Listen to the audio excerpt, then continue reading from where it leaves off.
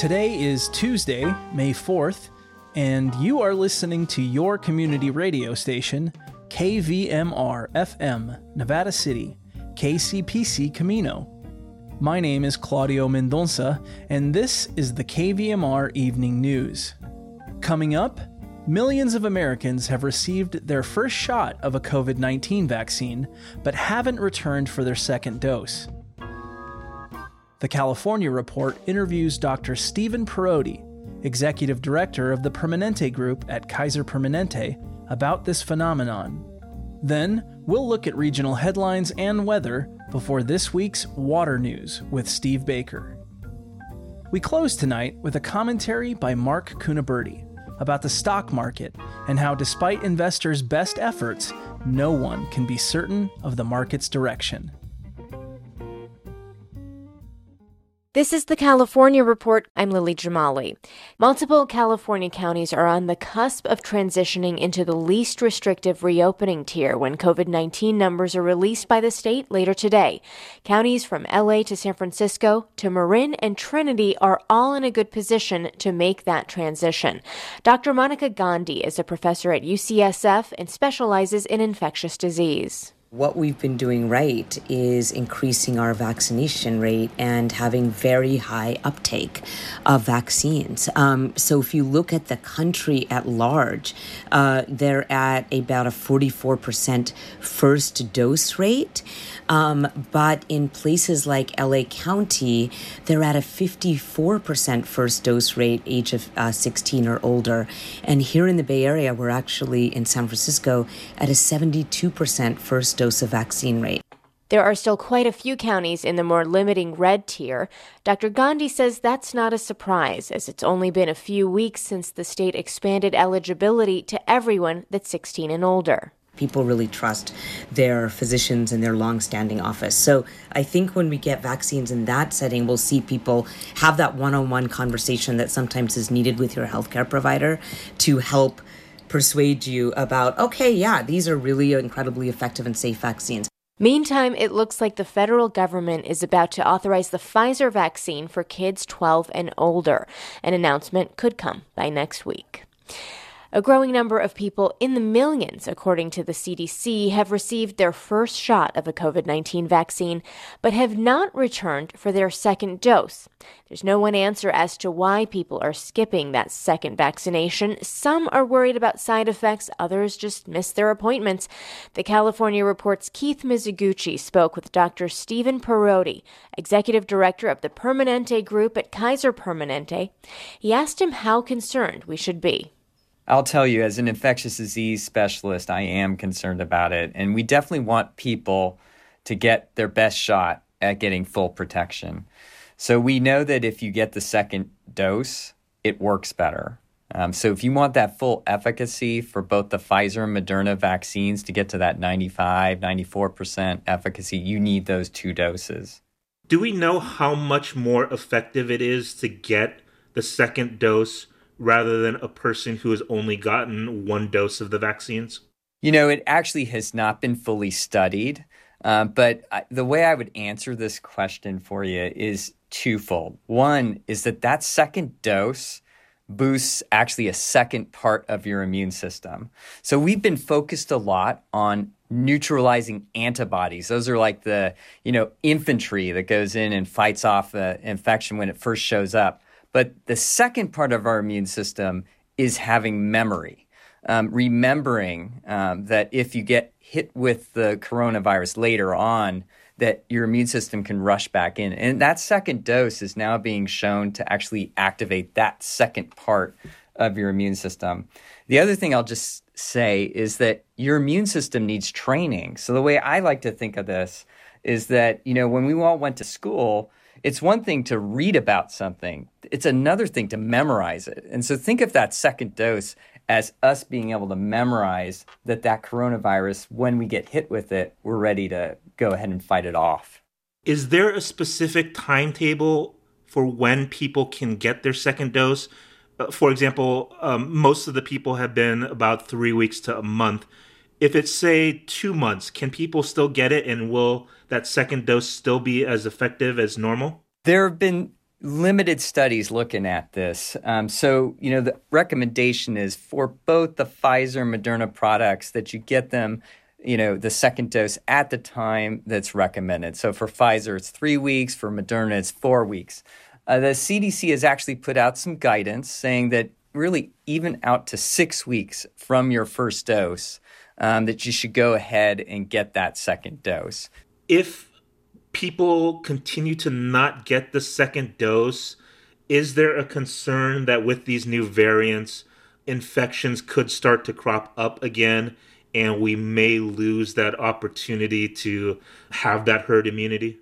Yeah, so the concern here are twofold. One is that on the individual level, a person's going to have a lower level of immunity and less of a potential response if, say, they get farther out from that first dose, that they're not going to have those protective memory cells to prevent an infection.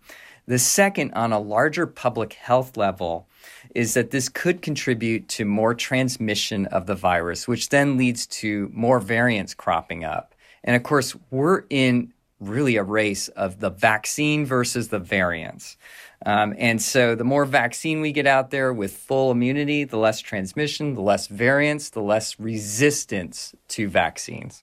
That was Dr. Stephen Perotti, an infectious disease specialist and associate executive director with the Permanente Medical Group at Kaiser Permanente. Dr. Perotti, thanks so much for your time today. Thank you for having me.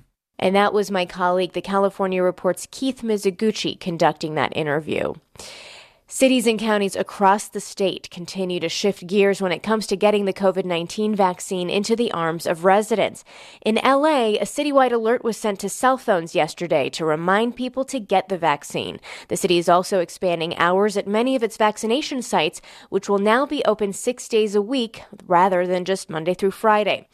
In Sacramento County, health officials say residents can now get a shot of the Pfizer vaccine at one of 2 drive-through sites without an appointment. The county has seen a few thousand appointment slots go unfilled at these sites in the last week. And here in the Bay Area, while larger sites remain open, many counties are focusing on mobile clinics to get the vaccines to people who haven't yet gotten a shot. Support for the California Report comes from Eric and Wendy Schmidt through the Schmidt Family Foundation, working together to create a just world where all people have access to renewable energy, clean air and water, and healthy food. On the web at theschmidt.org. The law firm Perkins Coie, a trusted legal advisor to innovative companies and industry leaders throughout California and the world. Learn more at perkinscoie.com. And Blue Shield of California, closing the healthcare gap since 1939.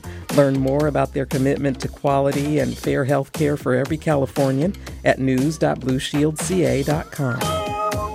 And that is the California Report for this Tuesday, May 4th. We're a production of KQED Public Radio. I'm Lily Jamali. Thank you for listening, and may the 4th be with you. Rancho Santa Fe businessman John Cox, a Republican who wants to replace Governor Gavin Newsom, kicked off a 3-day bus tour today with a special guest, a 1,000-pound grizzly bear named Tag. Mr. Cox, who ran unsuccessfully for governor in 2018, is asking Californians to choose him in the upcoming recall election, promising to lower taxes and expand energy production here in the Golden State. The Sacramento Bee reports today that 4 counties have been promoted into looser COVID-19 tiers this morning thanks to vast improvements in infection numbers, including 2 of the state's major urban hubs. Los Angeles, San Francisco, along with Trinity County, advanced from the orange tier into the yellow. Inyo County also advanced from red to orange. Marin County, which became eligible to join the yellow tier this week, instead saw its case rates spike and will remain in orange. Yuba County, the only other county that had been in a position for a promotion, also fell short and will stay in the red tier for at least 2 more weeks. Nevada County recorded 5 new cases today and will remain in the red tier. According to the union, the staff at Docomo's have been working consecutive 12 to 14-hour days to help immunize Nevada County. owner David Dokamos saying, quote, "We knew we needed to set up and create a COVID-19 vaccine clinic rather than wait for the large corporate drugstores to eventually begin taking vaccination appointments. We just needed to find a way to do it without losing a ton of money." End quote.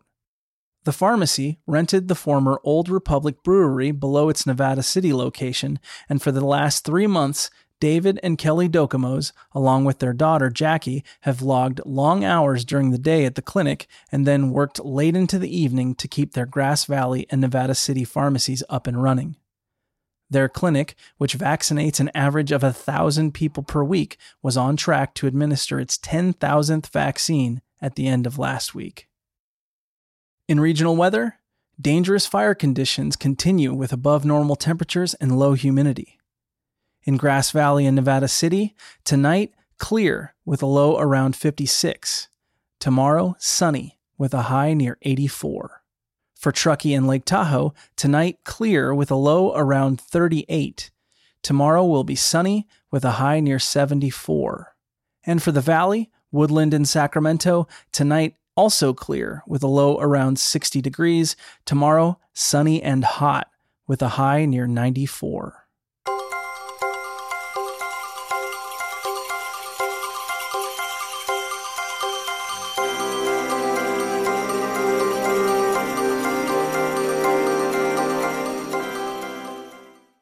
With growing concerns about drought, Paul Emery asks hydrogeologist Steve Baker how current conditions compare to dry spells of the past.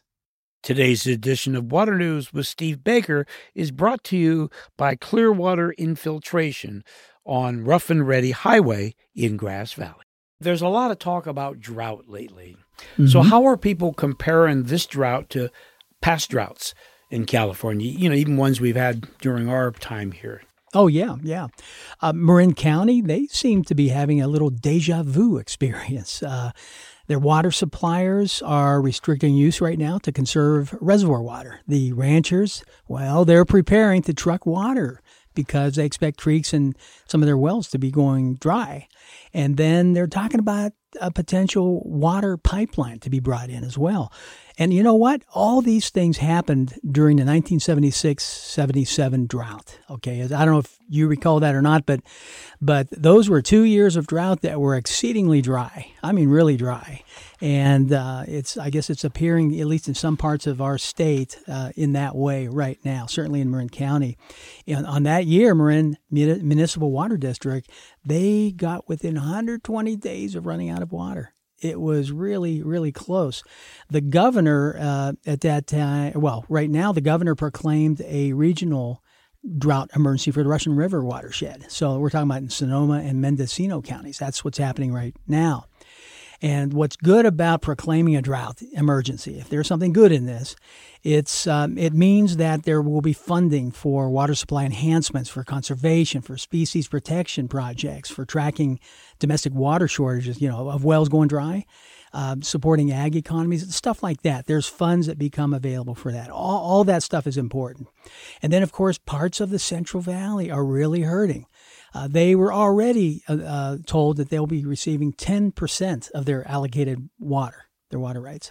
And that was reduced in half yet again. So now they are expecting a 5% allocation. Extremely low. I mean, how do you grow our food with 5% of the desired water? Well, that's pretty... That's getting low. Pretty stunning number. What do you think our Governor Newsom is going to declare a statewide drought emergency?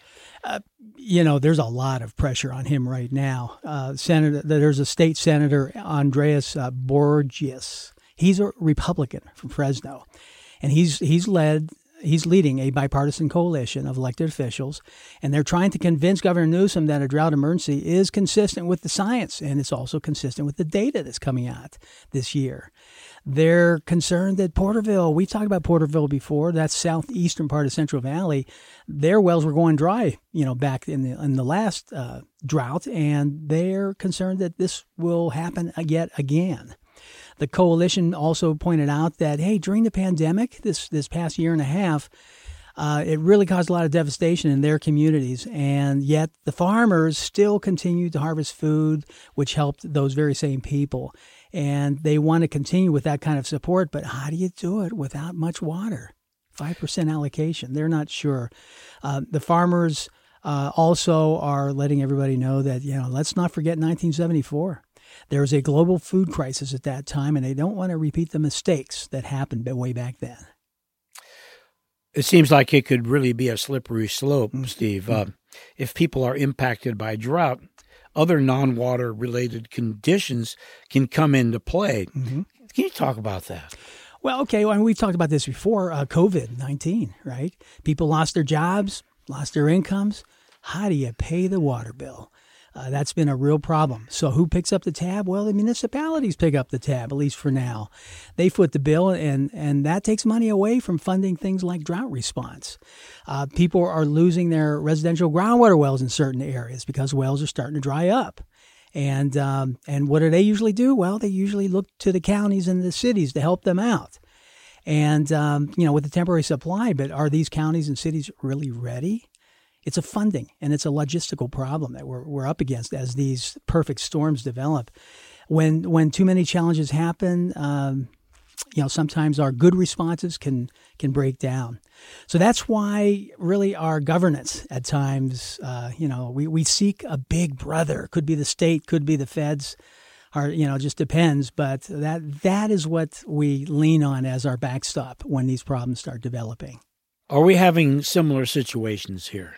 I think we're very lucky, certainly in Nevada County.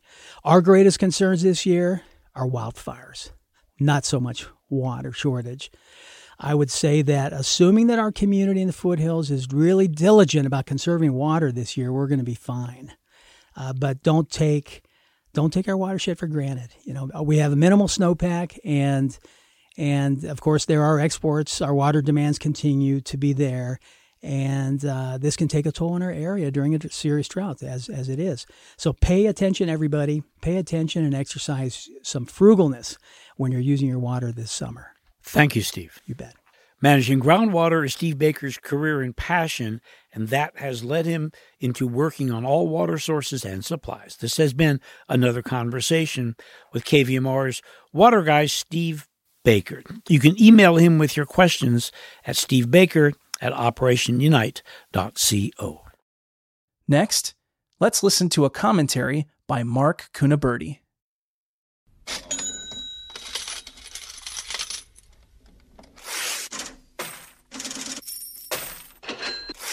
Welcome to another edition of Money Matters. My name's Mark Cunaberti. With the stock market seemingly pushing record highs with every passing week, investors and analysts alike are concerned about a coming market correction. Although forecasting market absolutes when it comes to stocks is a fool's errand, investors and financial professionals sniff about looking for clues which might indicate something wicked this way comes in the way of the markets. In other words, everyone is looking for the holy grail in investing, which are recognizing possible signs a major correction might be in the cards. When one has been looking at the markets for decades, as I have, one does start to notice clues as to when a correction might be manifesting itself. Cataloging what precedes market crashes in the past may give hints as to what may happen in the future. Although no one can absolutely predict market direction, nevertheless, much like dark clouds may precede a rainstorm, markets may tend to exhibit specific signs of stress before sell-offs, which often, but not always, signal portfolio risk is on the increase. Bonds, which are simply IOUs, tend to move opposite of stocks, and this is the reason it is commonplace to have a mix of both in a portfolio. Keeping that in mind, if bond prices start to rise, it may be a signal investors are attempting to mitigate some stock risk for whatever reason. The specific reason is not important and may not even be known. What is important is that investors may be beginning to sense some sort of danger in the market environment and swapping out stocks for bonds. Consumer staple stocks, the companies that make the basic necessities of life, tend to rise when market risk increases, as investors move toward things that are less discretionary to consumers. For instance, if times get tough, one may not eat out as often, but still have to buy toilet paper and light bulbs. Companies that make packaged foods and cereal are also thought to be a more defensive holding when things get dicey. Investors tend to shun the growth stocks in lieu of the old stodgy type of stocks that have been around for decades, making the things that people have to buy instead of things they want to buy. If stocks fall and then continue to fall over a prolonged period of time, this can indicate the wind is coming out of market sales and that the momentum may have shifted from a previous euphoric period to a down period. Stocks of utility companies might rise more than normal, and fixed income holdings may increase as risk increases. Fixed income refers to preferred stocks, bonds, treasury funds, which are government IOUs, and securities that offer a fixed interest rate instead of a allure of a rising stock price.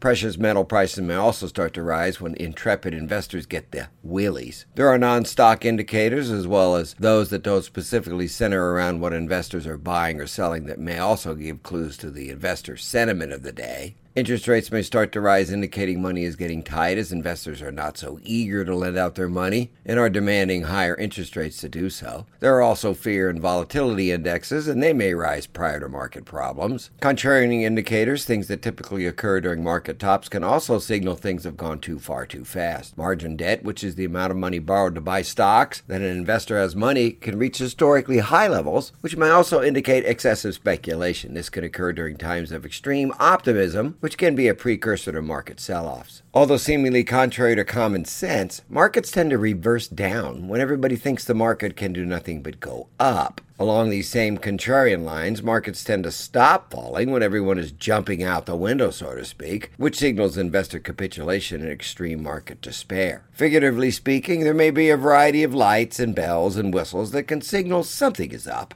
or soon to be down as the case may be. Although no indicator, nor a variety of indicators can forecast market direction with 100% accuracy, to the astute investor and or advisor, there may be events in the past that preceded a market crash, which may very well be signaling once again that the markets are getting ready to change direction, and quite possibly in a very big way. That's it for today's Money Matters. The opinions expressed here are my own and do not necessarily reflect those of any bank, investment advisory firm, this station, its staff, management, or underwriters. Nothing is to be construed as investment advice. Our website is moneymanagementradio.com, where everything is free. Our way of saying thank you for listening to your community radio station. I hold California Insurance License OL34249, and I'm a Medicare-approved agent in the state of California. My name's Mark Cunaverti.